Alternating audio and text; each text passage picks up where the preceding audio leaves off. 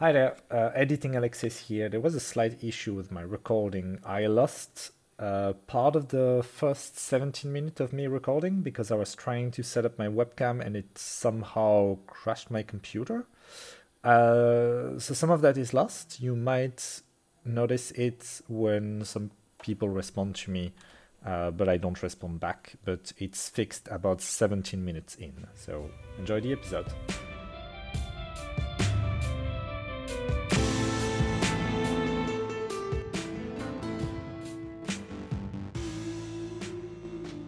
Hello and welcome to The Last Standee, a board game podcast coming to you from 3 countries in Europe. I'm joined here today by Alexis. From Belgium, bonjour. And Cara. Hello. And my name's Sven. And today we're going to be looking at a bunch of games. The Plum Island Horror, Dwarf Romantic, Namiji, or Namiji? I'm sure Cara will tell me how to pronounce it correctly in a moment. Tranquility, In Dreams, and Doomensions, Pop-up Mystery Manor. So something heavy to start with, and then a bunch of lighter, more cozy-ish games, although I'm not sure how cozy the manor is, we'll find out. But before we get to that, let's just have our standee catch-up. So, Alexis, how have things been with you? Things have been pretty great. I've been to an escape room recently. It was super fun. It was one of the biggest one in Brussels, about 100 meters squared, and we were in the streets of Tokyo. Well, sort of in the escape room thing, and it was really, really well done in terms of props and design and decor. That was super interesting. I would recommend to anyone who's visiting Brussels to go to Escape Rush. That was super fun. I'm also expecting the delivery of a 7th continent soon, which I'm very excited about. No, 7th Citadel. That's the one, the follow-up game from Series Pulp, which I'll probably be talking about as soon as I receive it and play it through. Very excited about that one. And other than that, not too much, but I would just like to plug in the most recent release of my favorite artist, Alan Moore. He just released his new album, Within, which is a very fun, experimental kind of music with a lot of layers and texture. It's super fun to listen. I would recommend anyone to look for Within on Spotify by Alan Moore, M-O-R. Really, really fun. How about you, Cara? Well, I'm okay. I'm currently on sick leave because of exhaustion, for a change. But yeah, so I since I was last on the podcast, I played a lot of Catan actually on Board Game Arena with 2 friends. Fun game, recommended. And this week I started playing Sleeping Gods, Distant Skies. Yeah.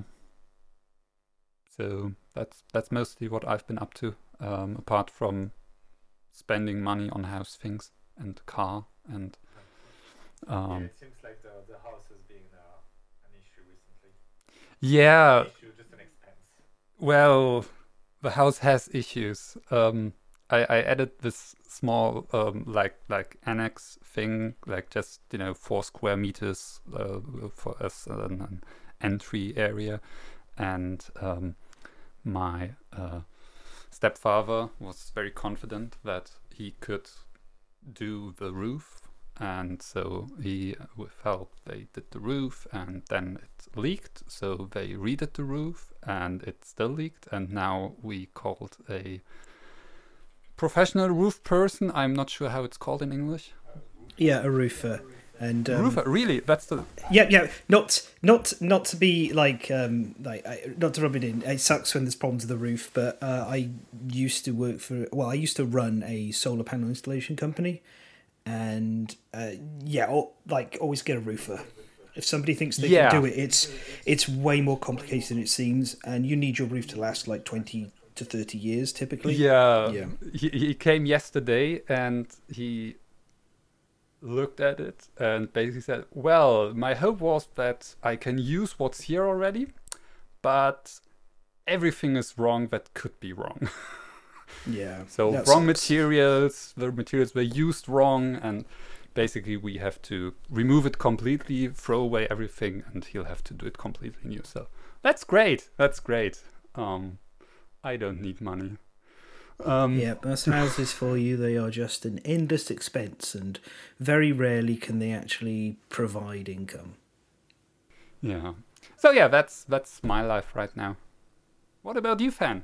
Well, I've got waiting for me at the co-op, Sleeping Gods Distant Skies, which you shipped to me kindly. We have to sort that out. That is... And also a mystery package, another board game, because it's 2.5 kilograms and it was DB Schenker who delivered it. But I can't figure out which one it is. I'm getting less delivered. I'm replaying through Oathsworn now that the second edition stuff is like, fully integrated in. So I thought I'd give it a go and see what it's like updated now. And I've finally got back to almost finishing the Free Company painting them. I got the Exile like 30% done on my desk. It's kind of nice to just be able to paint for myself again. I don't think I'm taking a commission ever. I might sell some like painted models in the future, but that's as close as I'm going to get to it. Apart from that, things have been like, we've had a sudden bout of snow. It was like it cleared up, and then at the start of this week it just hit again. Temperatures just dropped. So that's back to the usual, clearing paths and making sure. But it's not as bad as it was. It hasn't frozen up. So that's most of it. That's what I also want to say is with the Oathsworn models, you know how they got the push fit system, and you have the armory. So when painting these, several of the pins got completely gummed in and broke. So I can't push fit them. And I was like, what am I going to do? So before throwing out the armory, given that it would be useless for me for like most of the models, I contacted Shadowborn Games and said, hey, is there by any chance a way I can pick up a second set of the Free Company models, like the second edition ones? Because I also want to see, they said they fixed the tooling on some of them and improved it. And lo and behold, they're sending me a full set of the tray for the company heroes, so all of them, for like 200 krona, so 20 euros ish plus shipping and tax, which is like, I was just pitching on the off chance that they would be like have some kicking around or something, but I was amazed how it's a great price, and it'll give me a chance to try out the armory stuff. I'm not gonna paint them yet, but I'm gonna undercoat them and then try changing the armory loadouts for them a bunch to see how paintwork holds up, because chipping is definitely an issue that I need to look into. But I think I'm going to write a full review on Oathsworn, like second edition, what's it like now in 2024, a couple of years after playing it, does it still hold up, etc. Spoilers, it probably does. I think it still stands as one of the two best entries to miniature boss battlers. The other one being Townsfolk Tussle. I think they're both quite accessible. Especially how Oathsworn is. Choose your thing. But anyway, I'll end up reviewing Oathsworn, and I've already got 2 to go at, so that's most of it. Bit of painting, looking after the house, and looking forward to whatever the second package turns out to be. I know what the first one is, and I'm excited, and I'm not going to be able to get to play it until March, unfortunately. But the other one's like, it could be Unsettled. I don't know. Anyway. So let's get on to our first topic. This is the heaviest of the topics, and I apologise that I've rehearsed this several times to try and be as brief as possible, and it is really difficult. So this is the Plum Island Horror, published by GMT Games and designed by Herman Luftman. This is the same designer as Dawn of the Zeds, which is the reason that I played it in the first place. I talked about Dawn of the Zeds, I think it was the last time I was on, wasn't it? I haven't talked about anything in between. Yeah, so when I heard about the Plum Island Horror, I was super interested. My local shop got a copy, we got a few copies in, so I picked one up.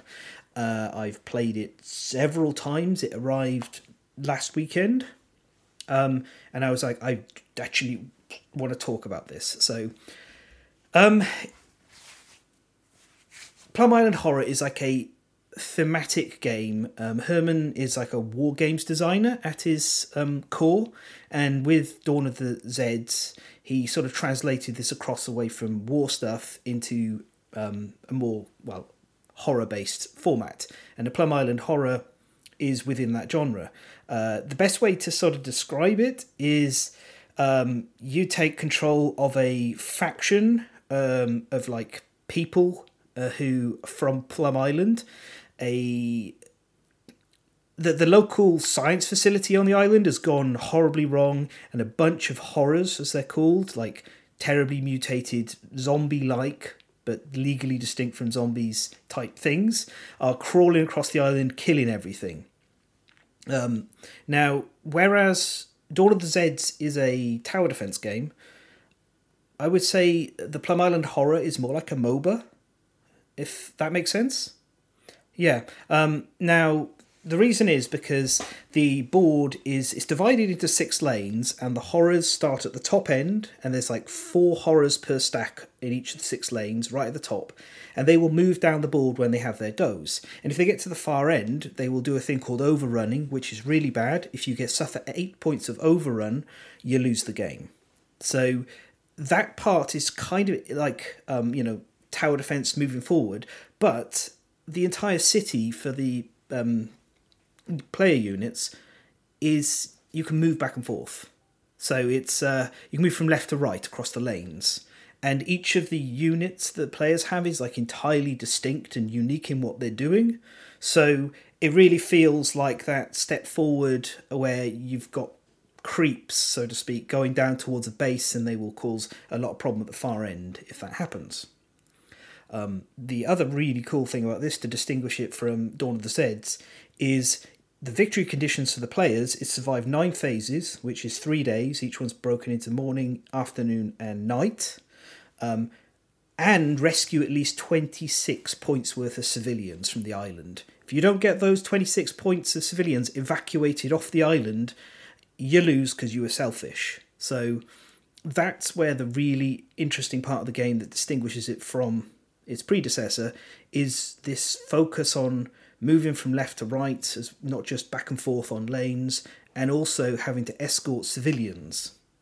Right, so when you set up the board, you will have the stacks at the top, 4 in each. Then you will populate the board with civilians. The civilians are represented by a disc with a number on one side, typically 1, 2, or 3 for the normal civilians. There are some VIPs worth more. I'm not going to go into them into too much detail. And on the back they have a little like thing that tells you who they are. So they add a little bit more to the civilians. Like there's families, so there's the Addams family, or the Partridge family, or there could be like I think it's called Disco Dave, and it's just like one person. So not only do these names add character, they actually have mechanical relevance. For example, I had one situation where I drew a card that said, "Hey, if you have any units with the same space in the same space as civilians, they get into a fight, and the civilians get killed. One of the civilians gets killed, and the unit takes the damage. But if Dave or the guy who runs the whiskey store is actually in that space, then everyone has a drunk dance off instead. Which is this kind of fun that some of there's a little extra character to some of these civilians, and you discover it while playing. The last thing you'll do before setting up your factions is you'll like look at some bridges and see what the damage is. Basically, there's 9 bridges in the game, and some of them start the game damaged. Damaged bridges can't be crossed by your units or civilians, and the horrors, when they run into those bridges, they will lose a unit from their stack and repair a point on the bridge, sort of like they run into the hole in the bridge and just kind of fill it up with bodies until enough of them have died that they've filled up the space and they keep rolling forward. Then you have your factions. Each one of these, as I said, has like 5 different units. There's the Plum Island Constabulary, so they're all police officers. The PIRL Security Services, who appear to be like from the facility, the Plum Island facility. The National Guard, the Greenport Township, so like people from the town. The Neighbourhood Watch, and the Islanders Athletic Club. You will play with between 2 and 4 of these factions, and the units will start on the board either in a fixed place, or you'll have a few choices where you put them, like a couple of different sectors. And then you have a compound that you have to construct during the game so it stays off the board. The compound is like a fortress that once you build it, it'll stay in one place. The only difference to that is the police have a paddy wagon instead, so that will drive around. As for the game itself, you have a bag that will have a number of tokens in it. There's 4 player tokens and 4 horror tokens. The player tokens depend on the number of factions. If it's 2 factions, you'll have 2 for each. If it's 3 factions, there'll be 1 for each in a wild. And if it's 4 factions, you'll have 4 separate factions in the bag. The other tokens are the horror tokens. 3 of them are what's called fate tokens, and 1 is the Doom Advances token. The Doom token is particularly interesting in that it draws a event card. The event card is generally bad and kind of scary, and it adds a lot of variance to the way things are happening. The red fate chips, when you draw those, there's going to be spawning and advancing down the lanes. So the first thing you'll do is you take this fate card. These cards have like 4 elements to them. One of them's a number from 1 to 6 for randomization of certain effects. There's a little bit that tells you if an event or not happens under a certain circumstance that I'll mention when I talk about player actions. And then there is a top section that tells you what lane spawns. You'll either spawn 3 or 4 units depending on the situation in the game. As the island becomes more corrupted with biohazards, then more of them may spawn, but it's basically 3 or 4. If you reach biohazard level 17, you will lose the game. So that's another way to lose. And then below that will say the lanes that advance. So it might be like spawn in lane 3, advance lane 1, or spawn in lane 4, advance lanes 2 and 5. Or it might be, hey, this is a surge, you have to draw a fate card to see which lane advances twice. So that's how they move, and they'll just move down. The speed they move at depends on the number in the stack. Small stack of 3 or less moves 3 spaces. 4 to 6 moves 2, and a big old stack of 7 or more, and trust me, they get past 7, moves 1, because there's so many of them, I guess they get in each other's way. They will stop if they run into a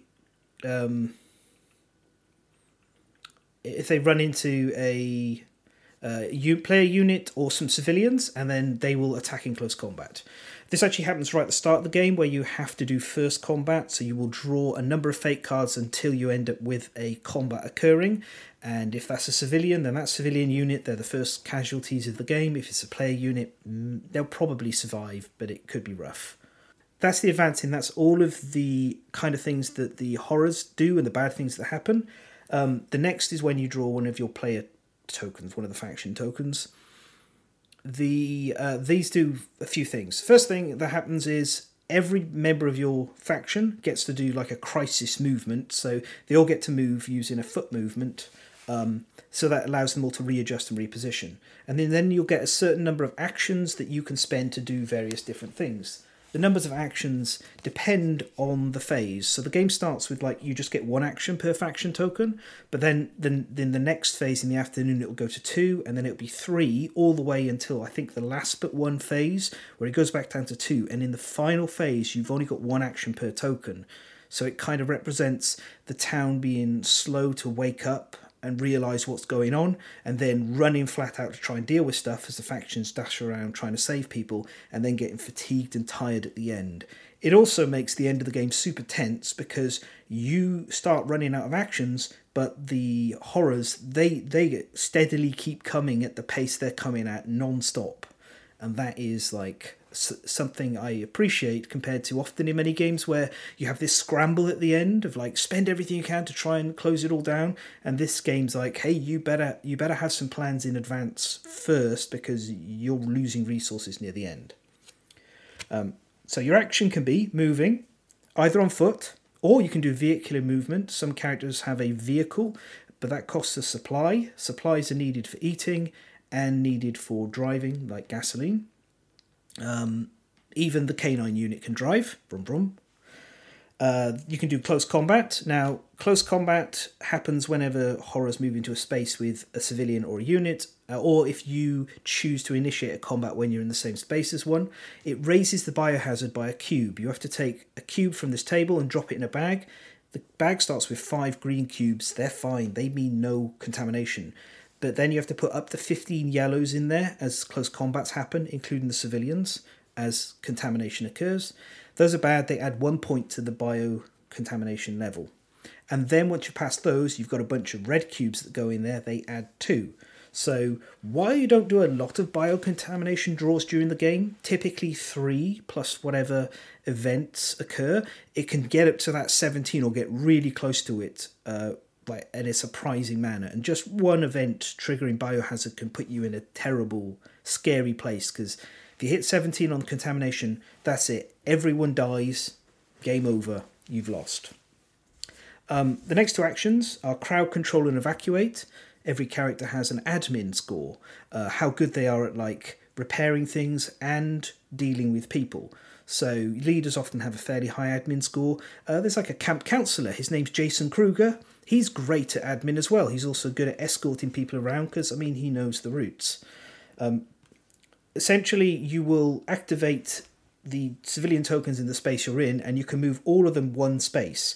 They can move in whatever direction you desire, as long as you have the connectors for it on the board, so they can go left to right. You can even send them back upwards towards the horrors, and you don't have to send all in the same direction. So that creates fun moments where you go, well, there's this big stack coming at us, and I've got a couple of families here, but you're just one person. I'm terribly sorry, Gary from the auto shop, but I'm going to send you up towards the big horde of horrors to slow them down by being food. Bye. Which is kind of fun tactically, and it fits within the B-movie sort of thing as well, but it makes it very difficult to manage because you need to spend actions to move these civilians, and they only move one space at a time, so it's quite hard to move them multiple times without smart chain positioning of many units in a row to pass them down. Evacuating uses the same mechanic of admin, but also has a limit that you need to be in a space which isn't damaged and has an unbroken vehicle, and then you can load a certain number onto the vehicle, evacuate them equal to the number for the vehicle. Like there's helicopters have 1, there's a ferry and a Coast Guard boat, they have 2. So it takes time to load everyone up onto the evacuation vehicles, but once they're on there, they're off the board, you don't need to worry about them. Bank the points that they're worth. Good job. Then some characters have special actions. You can do that. I'm not going to get into it. You can repair. So, like I said before, if bridges are broken, you can't walk across them. So you'll need to repair them, or you might not want to. If locations are broken, you can't activate them. If vehicles are broken, you can't evacuate on them. Some characters are better at repairing than others, and you can actually make the situation worse if you draw badly from the fate cards. Then there's building a compound. every faction can do that once. You spend like one damage to the unit that's doing it. It represents like part of their group peeling off to set up the compound and using supplies and everything. And then you'll take that and put it on the board. Like I mentioned near the start, most of them are just like a fortress that sits in play. And apart from the paddy wagon for the police that can move around. Then there is healing. If your character can do first aid, they can spend... they can remove a hit cube from either a wounded unit in an area or with a player unit that has the heal ability. So you can actually run to a healer and spend your action to get healed by them rather than them having to do it the other way, which is nice. And then there's location actions. So basically, you can forage. If there's supplies in the space, you'll get that many supplies. You can decontaminate, which is, if it has a biohazard symbol, you can use it to clean up some of the contamination in the area and reduce the contamination level, which you might have to do. And the last one is you can search an area. Now, in all of these cases, the location can't be compromised, which means no horrors, no damage on the location, and it can't be exhausted, which is essentially you can only search each or use each location once per day. And then the search thing, you'll draw a search card, and it has a bunch of different things, like there might be some additional civilians that you find in a new place, or you discover there's some supplies somewhere, or a VIP turns up. They're like special, unique civilians that are worth more points and all have a sheet with their own backstory.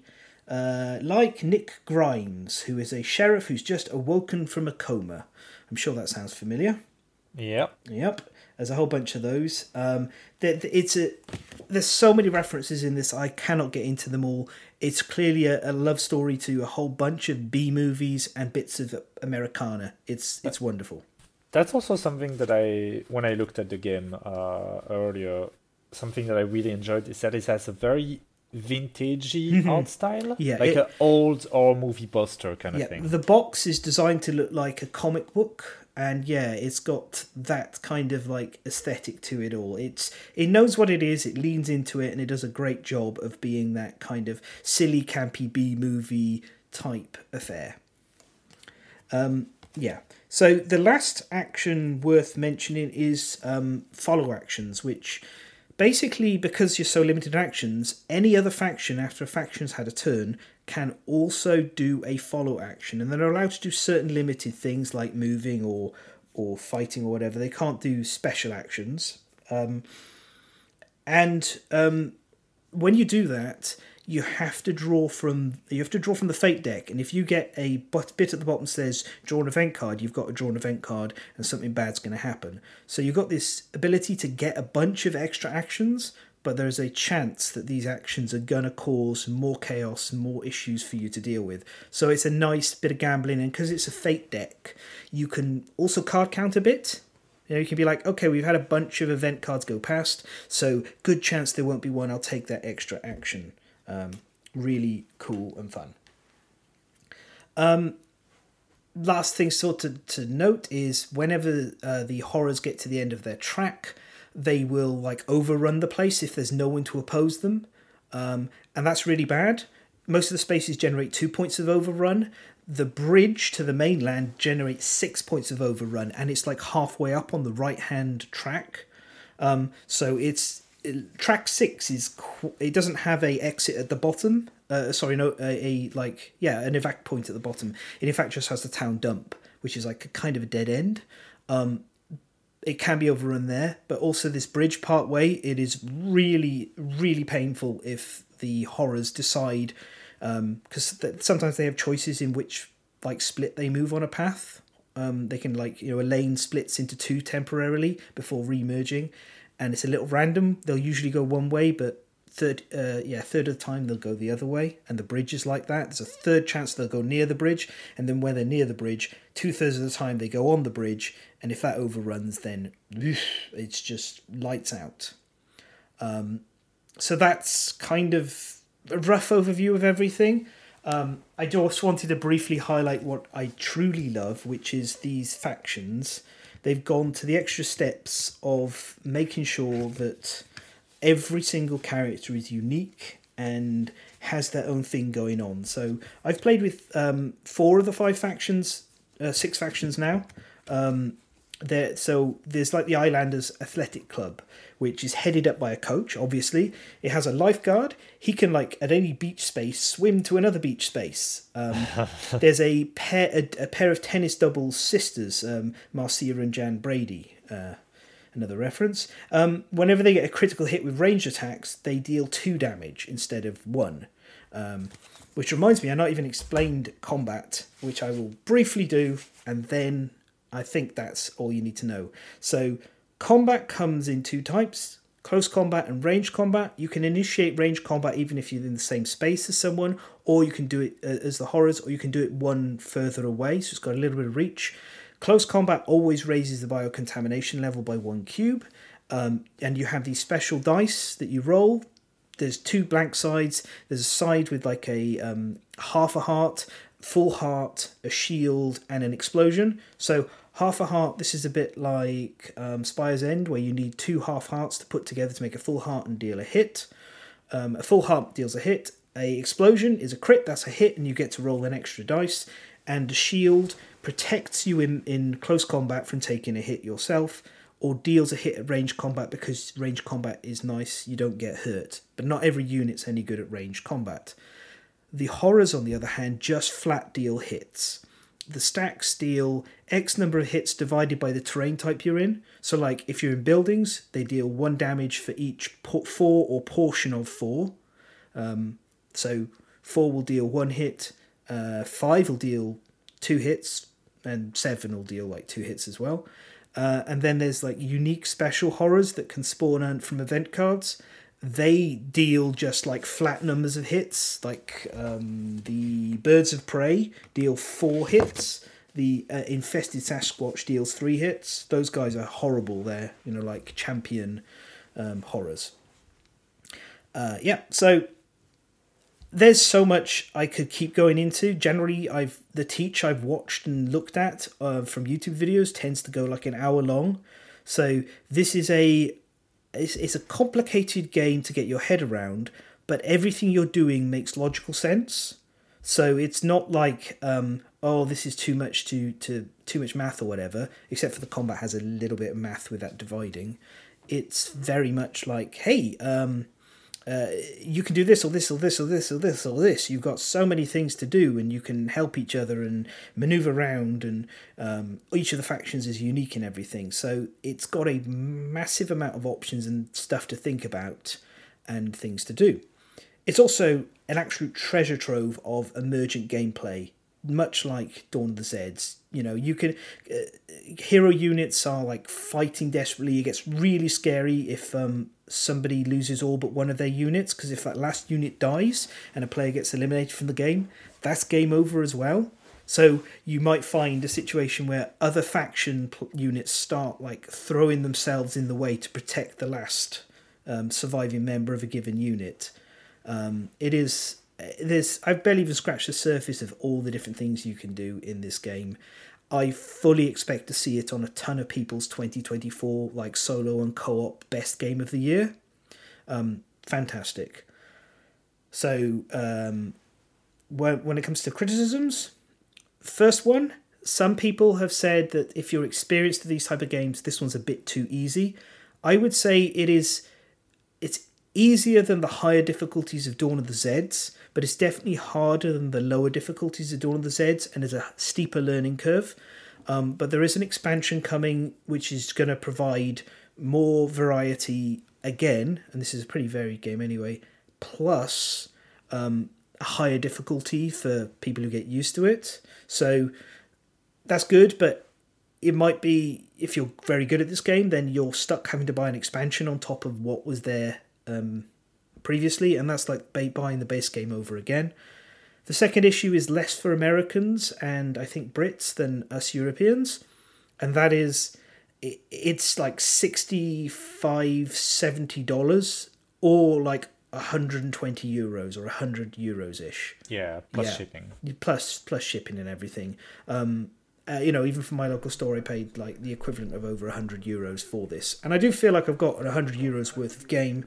But that is... I mean, There is a pre-order campaign for the German version, like something if enough people pre-ordered it gets produced, which costs 85. Yeah, if you get in on the pre-order campaigns, the P500s, you can get stuff cheaper. I've decided to P500 for the expansion because this is like I don't play a lot of GMT games, but this one, love it. I like Space Empires 4X. I think it's really great.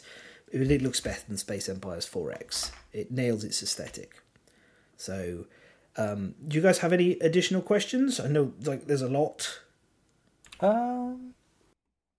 There's a lot to the game. Well, yeah, I was mostly more wondering if you say that's a strictly solo experience, or does it still works in solo in co-op? Because there's a lot of solo co-op games where you play them in co-op and you kind of feel like you are not doing too much. Like for example, Nemo's War. The cooperative aspect is not that deep or that interesting. I think there is so much going on and each faction's so different and it requires so much coordination between factions that this like translates well.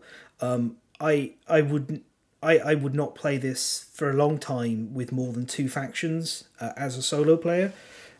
So the more players you have, the more factions you get to have, the more variety in what you're doing, and the more you can kind of spread the hits around. So from my experience of playing it at 3 players, I thought it was great co-op because there's just so much going on and you're very much encouraged of like, hey, my guy over here is good at fighting, but there's a load of civilians, so my admin guy's like handling over here, so could you send this one over here to deal with this? So personally, I think it's better than Dawn of the Zeds co-op, and I really liked Dawn of the Zeds co-op because you can just you're benefiting constantly from working together with people. Every co-op game is going to have alpha player syndrome unless there's hidden information. There's no hidden information for all players. It's always face up what everyone can do. Nobody's got cards in hand that they're not allowed to share or anything. So that's the only issue. But I think this is great co-op, and I think it's just going to get better because of the fun of all those stories going on and the fact that they've made a hard, if a faction dies, game over to ensure that you can't just abandon one player entirely. You've got to help them. You've got to help each other. All right. I have something to add because I was really curious if this island actually exists, and it does exist. And Plum Island is the location of a high security research center for animal diseases. Oh, cool. So it has a background somewhat founded in reality. That makes it even more B-movie of like somebody looking and going, I've heard of this high security animal disease facility. What if things went wrong there? And I really cannot undersell how pulpy B-movie this manages to feel. If you're a fan of those kind of movies, they were very prevalent in like the 80s or 90s, and I've caught a number of them. But obviously, even earlier than that, like, Invasion of the Body Snatchers and even War of the Worlds and things like that. It just knows what it's doing. It really sells that story, that World War Z kind of feel as well. And I like how different it is from Dawn of the Zeds, while still sharing maybe just a few mechanics, not a huge amount. So yeah, it's really good. It's just heavy, and you'll need to decide if it is the kind of thing you will enjoy and get to the table a lot. But I think any fans of Dawn of the Zeds already enjoy this. I think people who enjoy war games and want something of an evacuation style game will probably really enjoy it as well. And I like that it is clearly a war game, but with a theme that's not war, because I'm not into games with like historical or modern warfare as their themes, because it's not my jam. But make it a bit of a fantasy or horror theming, and it's great. Okay, so we are going to move away from Plum Island and the animal disease research facility and get to something a little bit more cozy now. And I'm going to kick this off with the board game adaptation of the video game Dwarf Romantic. So, Dwarf Romantic, the video game, is like a one-player tile hex placing game where you build a little landscape. I'm not going to go into huge details about it itself, but it's great. Have either of you played it? I did play it for a little while. It felt like a video game adaptation of a board game, so it just makes sense that there's a board game adapting the video game. Wait, what? Now I'm confused. Dwarf Romantic, the video game, and Dwarf Romantic, the board game. Yes. Yeah. And Which one was first? The video game. The video game was first, Okay, yeah. but it felt like it was adapted from a board game. So it makes sense that they did it in the end.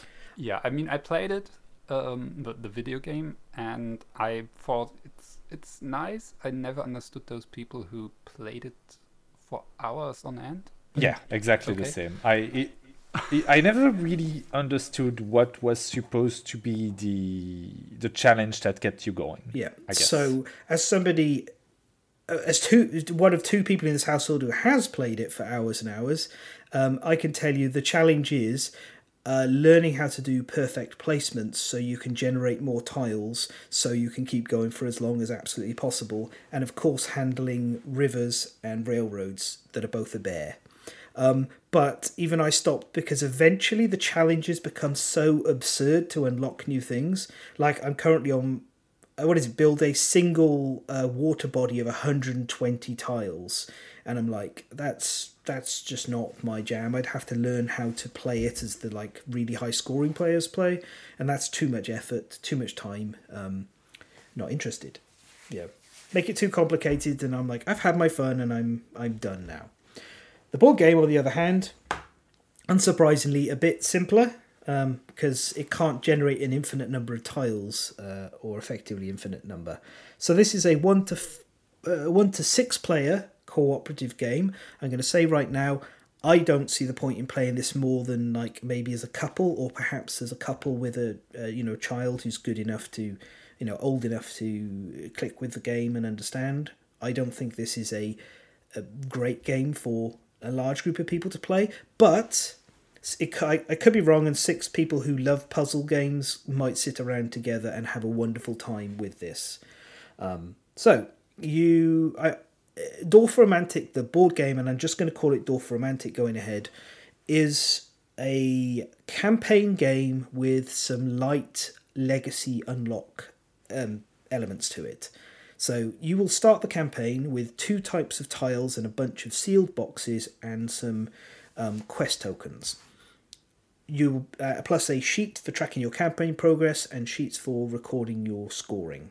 The scoring can get a little complicated, but not anything too bad at all. You will start the game by drawing quest tiles. So you take them from the quest tile pile. They have a little speech bubble on the back. You'll flip it over, look at the relevant quest tile type, and take the matching quest number token from its pile, which is also face down. That will be like 4, 5, or 6. And then you'll put them on the board. So once the first tile is down, every other tile has to connect to it by at least one edge. And the first 3 tiles must all be quest tiles, and at any time there is less than 3 quest tiles on the board, you have to draw more quest tiles to put them out.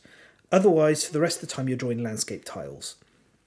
The only other restrictions are if you have railroads or rivers, you're not allowed to block the ends of them with railroad river parts. You have to extend the rivers and you have to leave the space blank into open table if you don't have the right tiles, and you'll have to come back to it later or maybe not fill it in at all.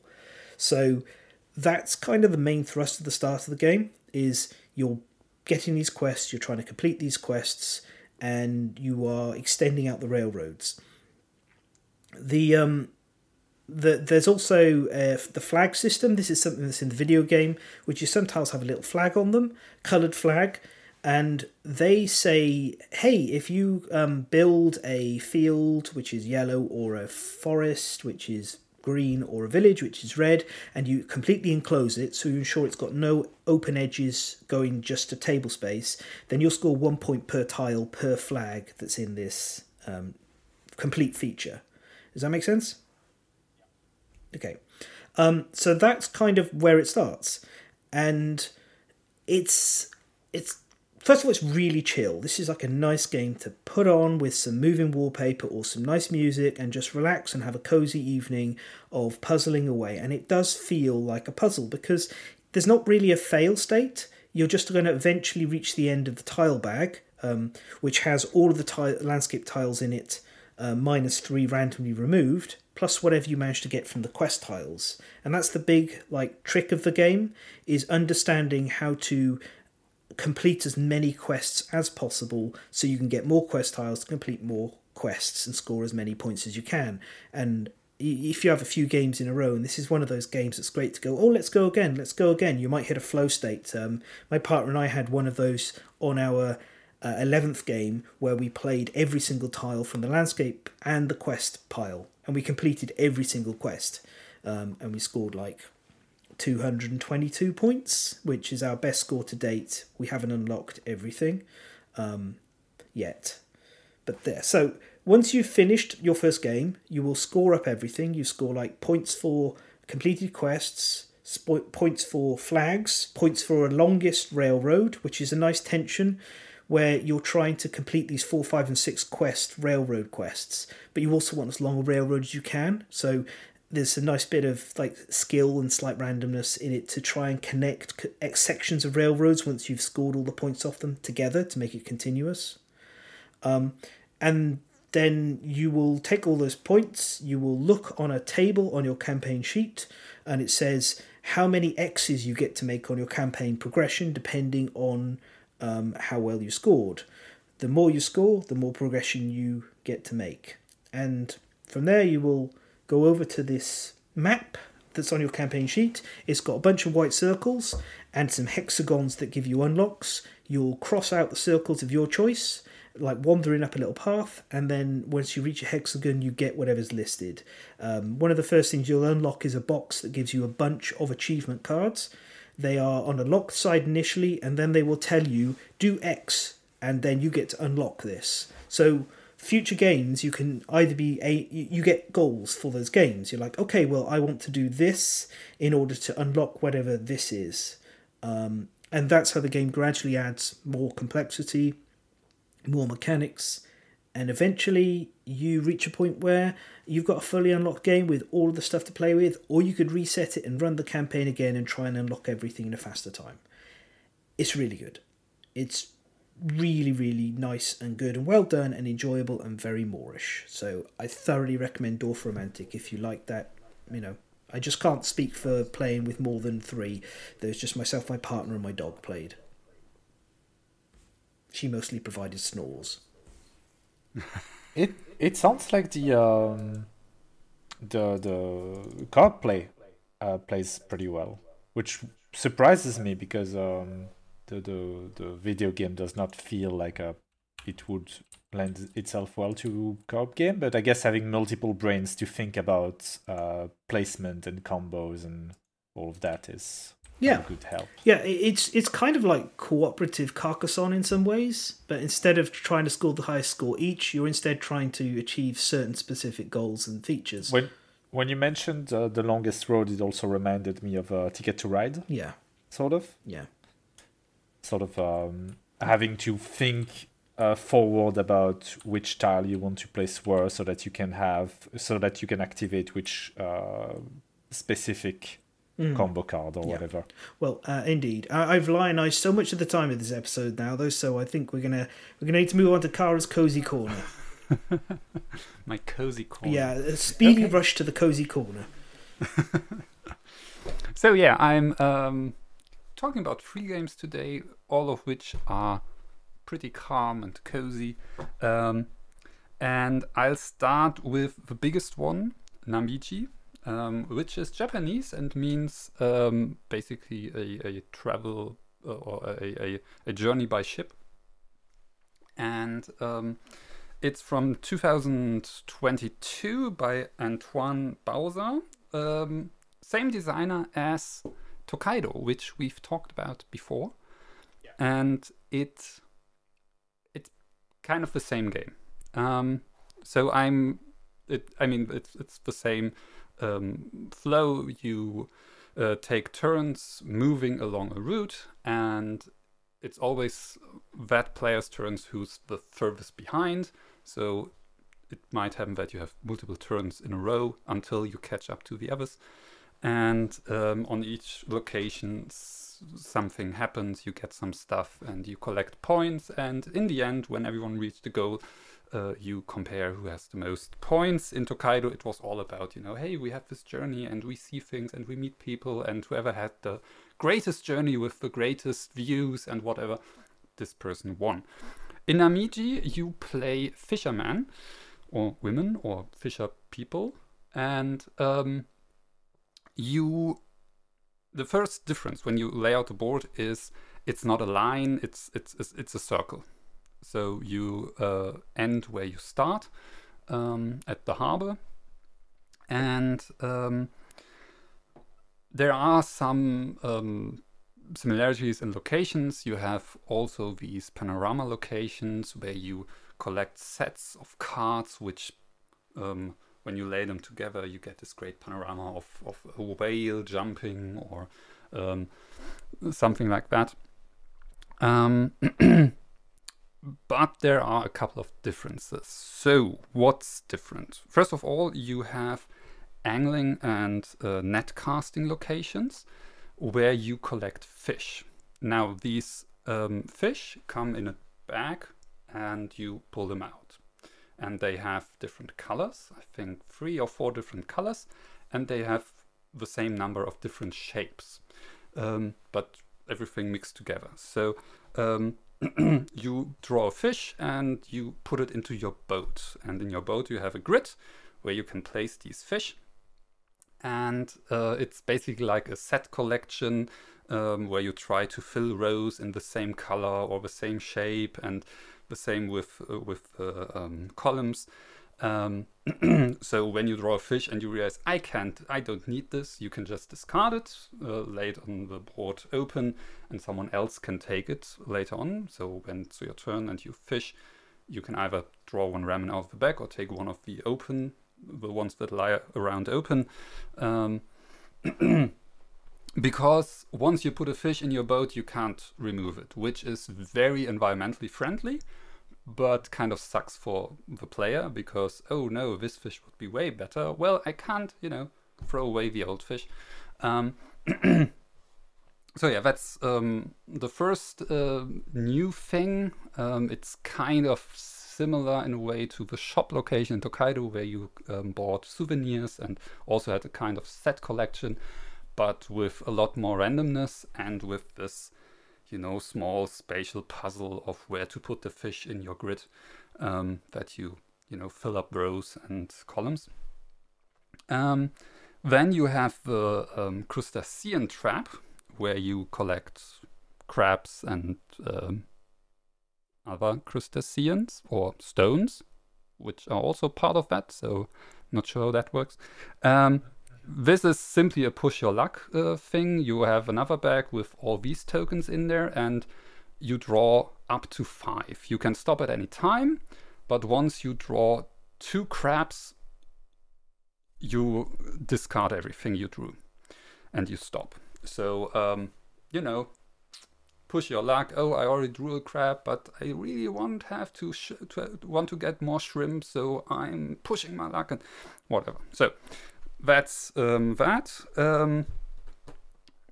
Other differences, there are no player powers. In Tokaido, you had a character, and every character had their own specific player power, which I really liked. You don't have this in Namiji.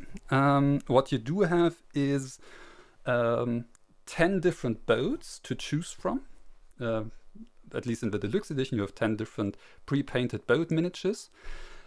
It's a 2 to 5 player game. There are no player powers, so you can reasonably ask, why are there 10 boats in a 5-player game with no player powers? You do get this like small booklet with stories for each boat, but yeah, it doesn't influence the game in any way which boat you take. And I need to point that out. The little miniature for the boats are gorgeous. yes, On the, well, at yes, least they the are ones that really they show cute. online. But we had the issue that it's really hard to distinguish the colors. I mean, there are player colors, 5 player colors, like a very lightish red, a gray, a white, a green, and a yellow. Yeah, it looks like several of them have the same or similar coloured sails, which is where you'd expect the player colours to be. Yeah, exactly. Like if you have all 10 of you in front, and you know that for each color there are 2 boats, you will be able to almost surely assign the boats to their respective colors. But if you only have 5 boats on the board and try to figure out which player was this boat again, difficult. Because for most boats, when you look at them, you can't immediately tell which player color they are. Which kind of sucks. And yeah, as Fan said, why not just paint the sails in the respective colors? Yeah, they've done it for 2 of the sails. And I think Yes. some of them are kind of maybe a peachy colour, but that's not far up from, it's pretty close to the tan. Yeah. And some of the boats' bodies are different colors, but then some of them are just the same brown. So Yeah. So they look this beautiful. is this is like in the Hokkaido line, isn't it? Hokkaido line? Yeah, like the same aesthetic. Is it Hokkaido? Yeah, Hokkaido. No. The Journey game. Tokaido. Yes, that's Tokaido. Tokaido, yes. Tokaido, there we are, yeah. Sorry, That's what Cara was. Hokkaido is a game as well. Tokaido is what I meant, sorry. It's, all of that, and all I wanted to say was the miniatures in that game are so distinct when you have them. It's a bit of surprise these are not... Like, I can see the differences, but I can also, I would struggle when looking at a board to figure out who's who at times. It was, for us, actually really hard, and sometimes even the players weren't sure immediately which boat was theirs. So it's very simple. My boat is always the one that is currently winning, or currently at the position that I need. So yeah, there are ways to get something like player powers. There are sacred rock locations where you get sacred calligraphy cards, which give you specific scoring conditions. And at the docks in Tokaido, you had the inns in between, where everyone had to stop and wait for the others, and then you bought meals, and then you continued. Here it's docks where everyone waits for the others, and then you get and there you can buy amulets which give you a specific player power, like, hey, when you draw this type of fish, you can discard it and draw new if you want, or something like that. That's something that you get over the course of the game. And specifically with the abilities, we had the case that, hey, I got this ability which I cannot use because that's not something I went for until now. So, yay, it's useless for me. And then you have small origami boats. On your player boat, basically everyone starts with negative points. And there are offering places where you can basically send origami boats as an offering to spirits, whatever, and you remove them from your player board, and the more you remove, the less is the negative points until you don't get any minus points at the end anymore. And with the expansion for Namiji, there is like a whirlpool in the center of the board where you place these origami boats and get some bonuses depending on the spot you reached. But that's really a very minor addition. All in all, I prefer Tokaido. That was going to be my question. Which one? First of all, the missing player powers led to us. Basically, everyone just took the next open space. No focus. In Tokaido, because everyone had their own player powers and different things the character focused on, there were situations like, oh, hey, I get bonus points if I grab the, panorama. So, yeah, I'll jump over the next 2 spaces and grab the next panorama, so I have it. But here it was like everything gives points, so there's no reason to skip a space. And you don't have an incentive to focus on something specific in the start. So that was, the first half of the game was really, okay, I'm going to the next open space and something happens. And then you go to the next open space and something happens. And there's a little bit less agency and tactical. Yeah. I see. Tokaido is this nice, relaxed game, and it's about a journey. And when I played Tokaido, there wasn't really much in a way of thinking about optimizing things and whatever. It was just a nice journey. And in the end, you saw, hey, I got so many points. And oh, yeah, you got some more, so you won. And here, with this whole fishing thing and trying to do the set collection and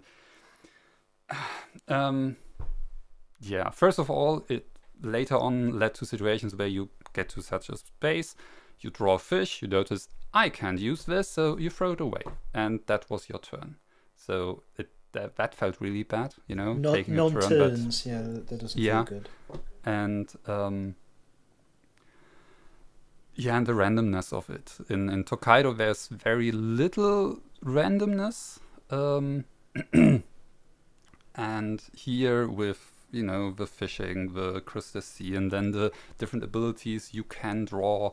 There's a lot of randomness going on, and particularly the abilities, if you are lucky enough to get an ability that, oh yeah, this is exactly what I needed, compared to someone else who draws an ability and thinks, I don't need this.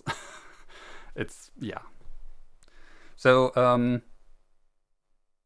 I can see people liking Namiji more if they prefer this additional randomness and the drawing things out of bags and whatever. I prefer Tokaido more because it's a more contained, more clear game that basically does the same thing. Yeah, with Tokaido, like if you're playing it, just engaging with it casually and having a pleasant time, it holds together really well. If you start like really trying to break it apart and play as well as possible, some of the characters, unfortunately, are a bit too good. Like they just effortlessly score points compared to others. However, you can easily just not play with those characters. It sounds to me like Namiji's trying to do something like different-ish but similar to Kaido and maybe cater for more competitive players, possibly. Maybe. It's hard to say. I think I'll just stick with Tokaido. Yeah, me. I mean, I have both. I don't think I'll sell it soon. Oh, another problem with the... I'm not sure how it's with the retail edition. I got the Kickstarter Deluxe edition, and it also comes with this needlessly large player board. And I have the player mats for it. So you have this big square board in the middle, and then everyone has this big board for their ship with the grid, and we didn't have the room for everything. So it's a table hog. They do love their white space, don't they? It looks very nice. It looks pretty. Yeah. Definitely. I can imagine with a bunch of players, like that's one thing about Tokaido is the board has a lot of white space on it, but it's not too big, and your own personal play areas, I don't think ever get too large. Yeah, so it reminds me a little bit of Parks. Parks? In the idea, yes. Well, it's the genre of walking forward on a track or moving forward. Yeah, on walking a track. forward on a track and trying to Yeah. get something like a set and beautiful things. Yeah, how far alongside forward it. are you going? What experience are you having? Yeah, I think it's fair to say Parks is in the same genre. Yeah. Yeah. Okay, so any questions? I think I got a good handle on it, and because of my experiences with Tokaido, enough to be like, originally I was a bit sad I didn't manage to back this. I think just having Tokaido is all I need. I don't think that you mentioned how long is a game usually. Oh my! Now you caught me off guard. I Sorry. didn't. Is it 30 minutes or 5 hours? Not just that. Does it feel like a long game? That I think is yes, very important. It did feel like a long game. Okay. That's a shame because Tokaido doesn't. Tokaido feels like it's over too soon. I would guess. I mean, they say 30 to 45 minutes. Nope. I'd guess like an hour and a half. Oh yeah, I see. Yeah, that's a bit long for a game like this. Like I just mentioned Parks earlier. Parks always feels like it's a couple of turns too little for what you want. You want to play a couple of at least 15 minutes more to be able to get all of the things that you want to have in front of you and be able to win. Same for Tokaido. The one time that I played it, I wanted to have a couple more turns. I guess this one is a bit too long then. All right. It does look beautiful though. I really like the art style and the little sort of aesthetic that it has. All right. So when we are already talking about Namiji traveling by ship and such, the next game is Tranquility. It comes in a compact cubish box, and I kind of bought it on a whim, and when I finally got to play it, I really like it. It's how does it work? It's about a journey by boat. You start somewhere and you have a goal you want to reach, and the game is about placing the different stops in between, basically placing down the route you're taking. It consists of 80 numbered cards, numbered from 1 to 80, and then you have a couple of starting cards. In German they say just Aufbruch, basically. Aufbruch. Oh god, translating Aufbruch. Starting, something like that. And you have end cards. So, you also have these basically cards that have the backside on both sides, which are used to build a border around the play area. So you have a grid of 6 by 6 cards that you can play, and yeah. So during the game, you are not allowed to talk with the other players, and you take the 80 numbered cards. You add the 5 end cards and 1 starting card per player. I think that was it. And shuffle them and build different drawing stacks for each player. So if you have play with 2 players, everyone gets half of the cards, and and then you draw 5 cards. Now on your then you take turns. On your turn, you can either play a card, or you can discard 2 cards, and at the end you draw up until you have 5 cards again.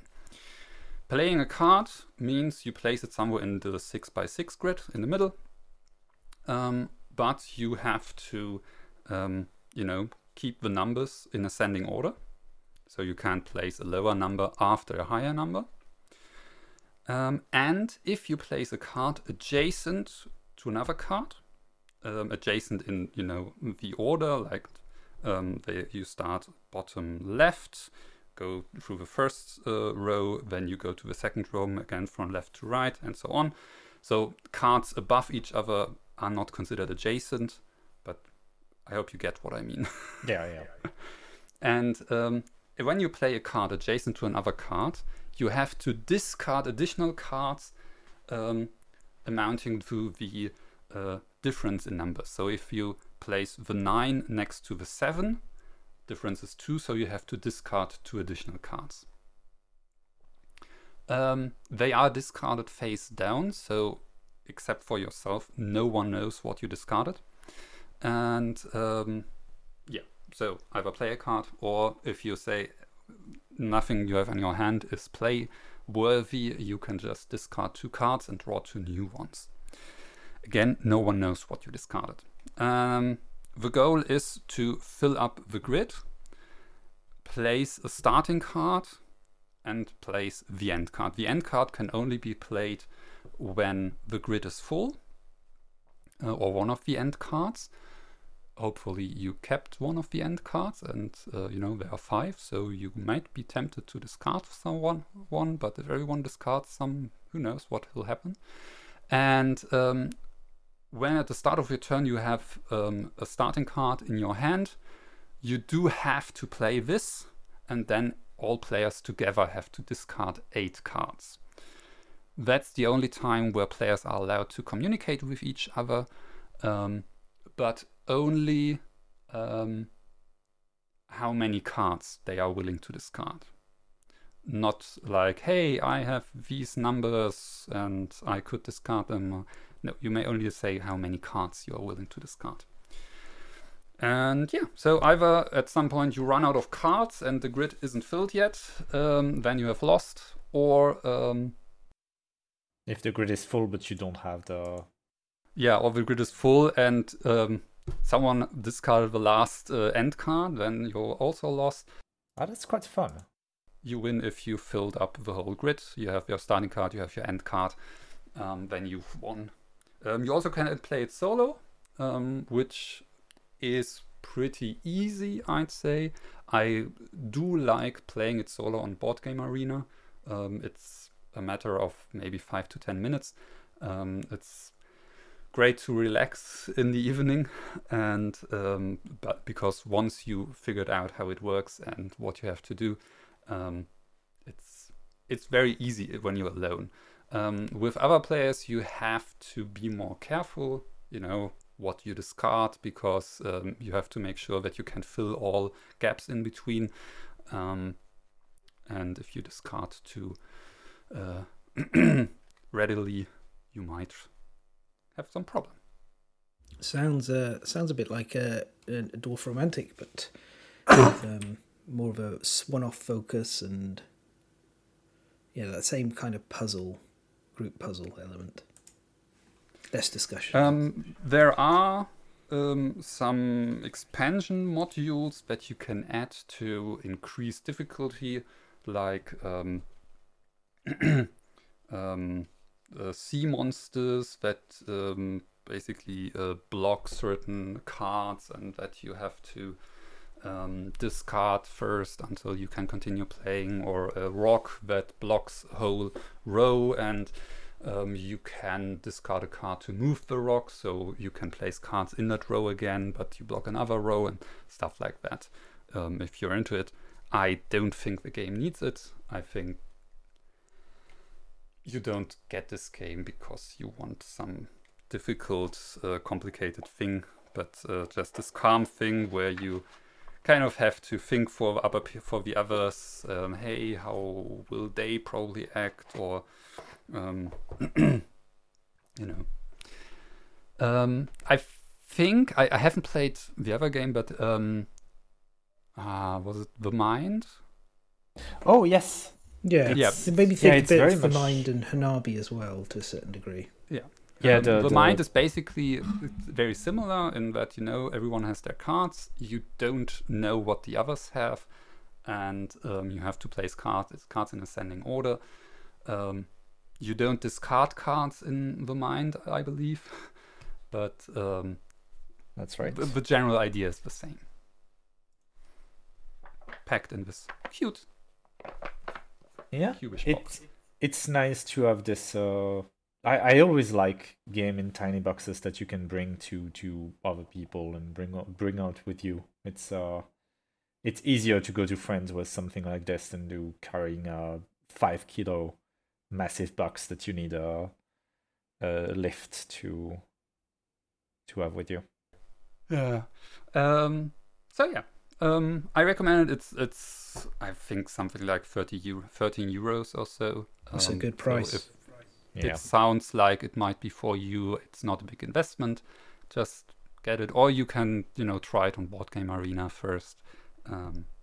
Yeah. So, and now for the third game, which is, well, one could argue whether it's actually a game. In Dreams, a solo journaling game, which comes in an even smaller box. Wait, I can switch webcam so my fellow podcasters can see it. So, In Dreams, it's a solo journaling game. It comes with 2 types of cards. You have event cards, and you have the other type of card, which has some name, prompt cards. So, prompt cards have just some nice artwork. On one side, they tend to have very abstract things. On the other side, places of different kinds, fantastic, like dream-like places. And on one side, they have a number from 1 to 4, and a symbol and an arrow. On the other side, they have the same number, same symbol, also an arrow, and they have prompts. For example, this card I have here has shelter, which is the main prompt, and then 4 like variations of it: a place of protection, a place of recovery, a place of rest, and a place to hide. Event cards, on one side, they have 3 different events. On the other side, they have a theme for the event. For example, here, this event is either hopeful, reminiscent, or mysterious. And if you lie 2 event cards next to each other, they each have an arrow pointing to the other. So in this case, I'd have an event that says, a secret passageway is revealed. Are the risks involved with exploring it worth the benefit of your journey? And the other arrow tells me this event is hopeful. So, now when you want to play this, you start by creating a character. I'll just do it quickly. It doesn't take long. Your character consists basically of 1 sentence. That goes, I am table A and am table B, and before the stream ends I must table C, table D. For that I draw 2 cards, and then I have a 2-digit number, in this case 33, so I am building a home. And the next thing is 34, so I am building a home and am relieved. And before the stream ends, I must, again 34, remember another dreamer. So that's my character now, yeah? So I'm building a home and am relieved, and before the stream ends, I must remember another dreamer. So now that's basically the setup. And now I play one of these prompt cards. The number tells me how many cards in total I play. So it has a 4, so I play 4 cards in total next to each other. And then 1 more card without the prompt side as a location. So, and now I can go through it and in this case see, okay, first I have heat as a prompt, passion. Then I have removal of barriers, a narrow escape, and a yearning, and as a location some mysterious cave in the woods or something. And basically that's the setting. And in my case, it doesn't happen, but if you happen to have two symbols or two of the same symbols next to each other, you also add an event, as I explained earlier. And now that you have your character, your different prompts and a location and possibly an event, you can go ahead, grab a pen and figure out what this journey is about, what's going on, solo journaling. Let your mind wander. I can imagine it doing it with another person as well. I think that if you have the right person with you, it might actually be quite fun. Thinking together, hey, what could be, I have passion here, passion for what, and what was the narrow escape about, and so that's In Dreams. I really like the art style. It reminded me of a Mysterium, very like vividly imaginary, like this. Yeah, the concept as well reminds me a bit of like 1,000-Year-Old Vampire, which is another sort of writing prompts, journaling type thing. It's very well regarded. Oh, that is fun, and that seems like one of those games that can be very fun with other people, even though it's solo. As you said, I could imagine playing that with a good friend or a partner of mine, and just. Or even if you have a fun group of people, it might just be interesting. Just lay out the cards and discuss in the group. Hey, anyone got an idea? And yeah, it's like create an a story improv. together. Yeah, it's like an improv class or something. Yeah. Does sound very interesting. You've actually reminded me as well, Microscope is another game like this where you build a whole, as a group, build a whole like life timeline, maybe even a complete universe. So it's a fun genre of games that's gradually gathering more and more variations. That is nice. I like the games like this. Yeah. I can't say anything about availability. It was on GameFound last year, I think, and it was $15. Yeah, I did a quick look. I can find it for like $15 on my local shop, so it's very accessible. Okay, great.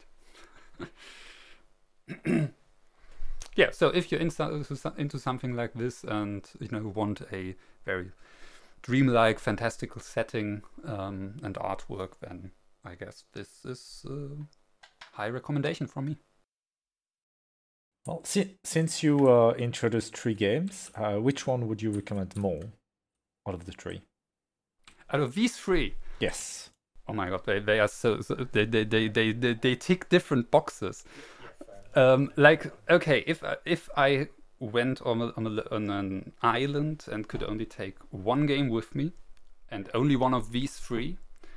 Now, first of all, if I would be alone, I guess I would take In Dreams. If I had more people with me on the island, I probably would take Namiji, if I hadn't the option to take Tokaido instead.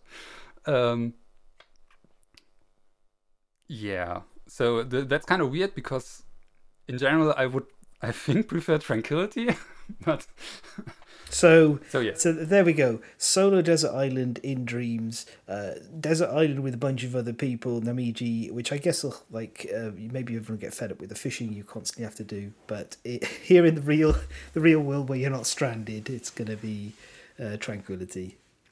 Which of the 3, I think that's the one I heard you talk about, was like, yeah, that sounds most like what I would want out of those 3. Okay. All right. Yeah. So, time for us to go to our very last topic. This is Alexis with a Pop-up Mystery Manor. Yes. So, Doomensions Pop-up Mystery Manor is a game by Curious Correspondence.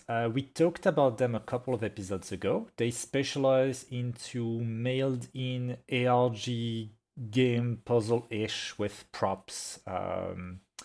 And Doomensions is one of their most recent products that is just coming out of Kickstarter, but it's already in their shop.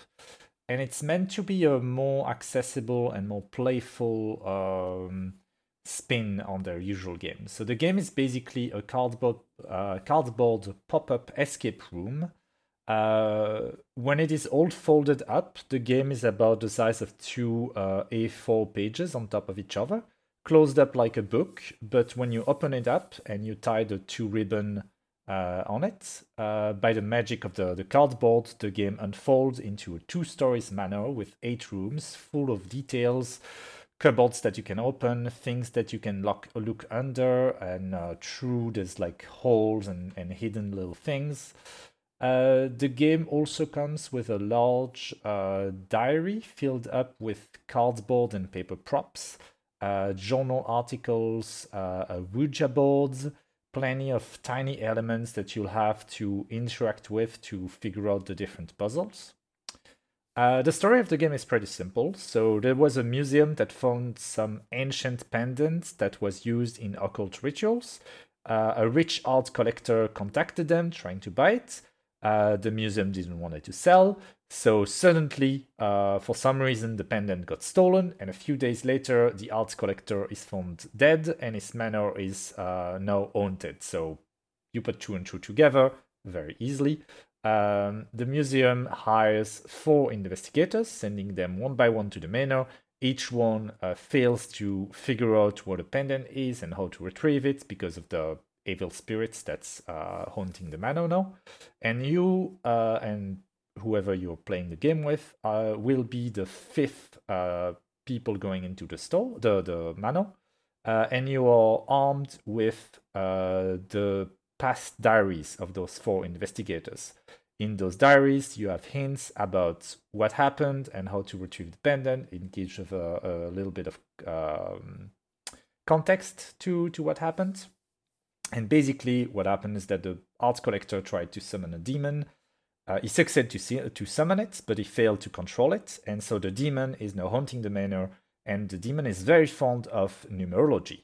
So it taunts you with sets of 3 numbers again and again. And so that's their explanation for the answer to each puzzle being a 3-number solution. So you know exactly what you're looking for when you get into the game. You're looking for 3 numbers. You're looking for a 3-digit number that you can input into a little solution dial, basically, where you spin the numbers together alongside with the number of the puzzle. And if everything checks out, you know that you got the solution to that one. So it makes it very easy. It means that every puzzle, you know what you're looking for, you know what you're trying to do, and you can figure things out somewhat easily. The game is really a marvel of physical prop. It's super fun to play with 1 or 2 more people, looking around the house, reading the diary, looking through each room to figure out hints and how to progress. Each puzzle felt like it had just the right level of difficulty. Complicated but not impossible. Usually it made sense. There were sufficient hints to what you were trying to do. You're never really looking for something outside of the parameters of the puzzles. Additionally, you get a hint book with small hints that nudge you towards the solution if you're stuck. I think there's 3 or 4 hints per puzzle. So it will tell you, well, it's in this room, or it's located between those rooms. You need to look for like a specific prop, and then it gives you basically almost the solution if you need the last hint. I really adored this game. I love physical props and I love puzzles, so this falls right into my wheelhouse. It's very fun to manipulate the cardboard items, to looking for patterns, to trying to unfold that little mystery. And on top of that, each copy of Doomensions comes with a folder that contains a copy of everything that will need to be broken or altered to the play. So if you want to regift the game afterwards, it's very easy to just open that, fix everything up, and then give it to someone else, which I find is really nice for a game that I'll want to keep just because it's pretty, but that I might replay it in a few years once I forget the puzzle, but it is a game that you'll only really play through it once, so it's good that there's an easy way to regift it. The one thing that got in the way of my enjoyment, and I feel I need to mention, is that the cardboard props are some of them are stuck into the diary using a sort of soft glue. It's meant to be easily detachable, but as I played, it always felt like it was stuck a little bit too strongly. It took me a while actually to understand that it was supposed to pull them off, and I torn a couple of them. The cardboard didn't stayed stuck to the glue a little bit. It's nothing too bad if you're careful, but it is an issue, and they mentioned that if they do a second printing, they will try to fix that. So, good to know. The game costs about €80, and it took me 10 hours to finish it. I guess you could finish it in 8 or a little bit more than that. For me, at least, it was an absolute gem, and I heartily recommend it to anyone interested. The game talks about demon, and there's a couple of deaths, but there's nothing gory about it. It's well suited for teen. If you have kids and you want them to participate. I mentioned this because Alice, you asked me about the previous game. If you let your kids watch Scooby-Doo, this is about the same level in terms of fright. The puzzles are maybe a bit complicated for kids under 14s, but the game is quite fun if you plan to play with them. Yeah, it reminds me a little bit of, there's a 2019 game called Mystery House Adventures in a Box. And it's this sounds like a better version of that game. Yeah. The quality here is through the roof.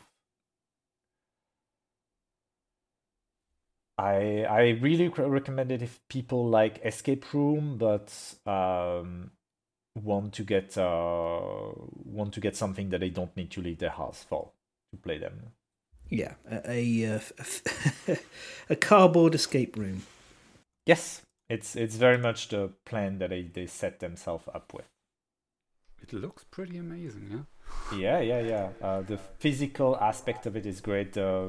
People from Curious Correspondence, I would say that's their highest asset, is that they make really nice props. With cardboard and without when they need to not do that. There's actually a couple of physical props into the game. You have a tiny flashlight. You also get a magnifying glass, and I think that's it on the physical aspect of it. I would have showed it to my webcam, but I had a problem, and when I tried to plug it in, my computer restarted. So, no showing that to my co-host today. Keep it all as a mystery. Yeah. In terms of puzzles, it's often manipulating props onto the house itself. The house is, by the way, quite big. I would say it's about, let me look, about 40 to 50 centimeters high and about 35 to 40 on the side, something like that. It is quite big when it's fully deployed, but if you want to bring it with you, you can just fold it, and it's basically like a big book. So yeah, the way that you find solution is usually by moving props onto the house itself, trying to figure out how things relate and trying to figure out patterns. It's quite fun. I would recommend to people to try to have a look online to what it looks like to see the marvelous little house that Doomensions Pop-up Mystery Manor is. Oh, that sounds really, really quite innovative. Yep. Yeah. And for me, more engaging than the one you talked about with the mortuary. That wasn't my jam. The first one, I like the AD, but I wouldn't recommend it. Thankfully, it's not too expensive, that first one, so it's if it was more expensive, I would probably have I've been more critical of it. At that price point, I say it's fine. The Pop-up Mystery Manor is great, and that's a high recommendation on my end. Yeah, that sounds fantastic. So, with that little closing of the pop-up, it's time for us to wrap out this episode. So we have been The Last Standee. Thank you very much for listening.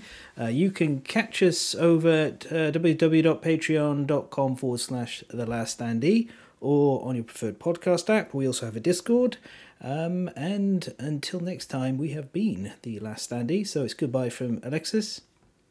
From Belgium, au revoir. And Cara. Bye. And myself. And remember that the second E in Standee is for, well, I don't know. Escape.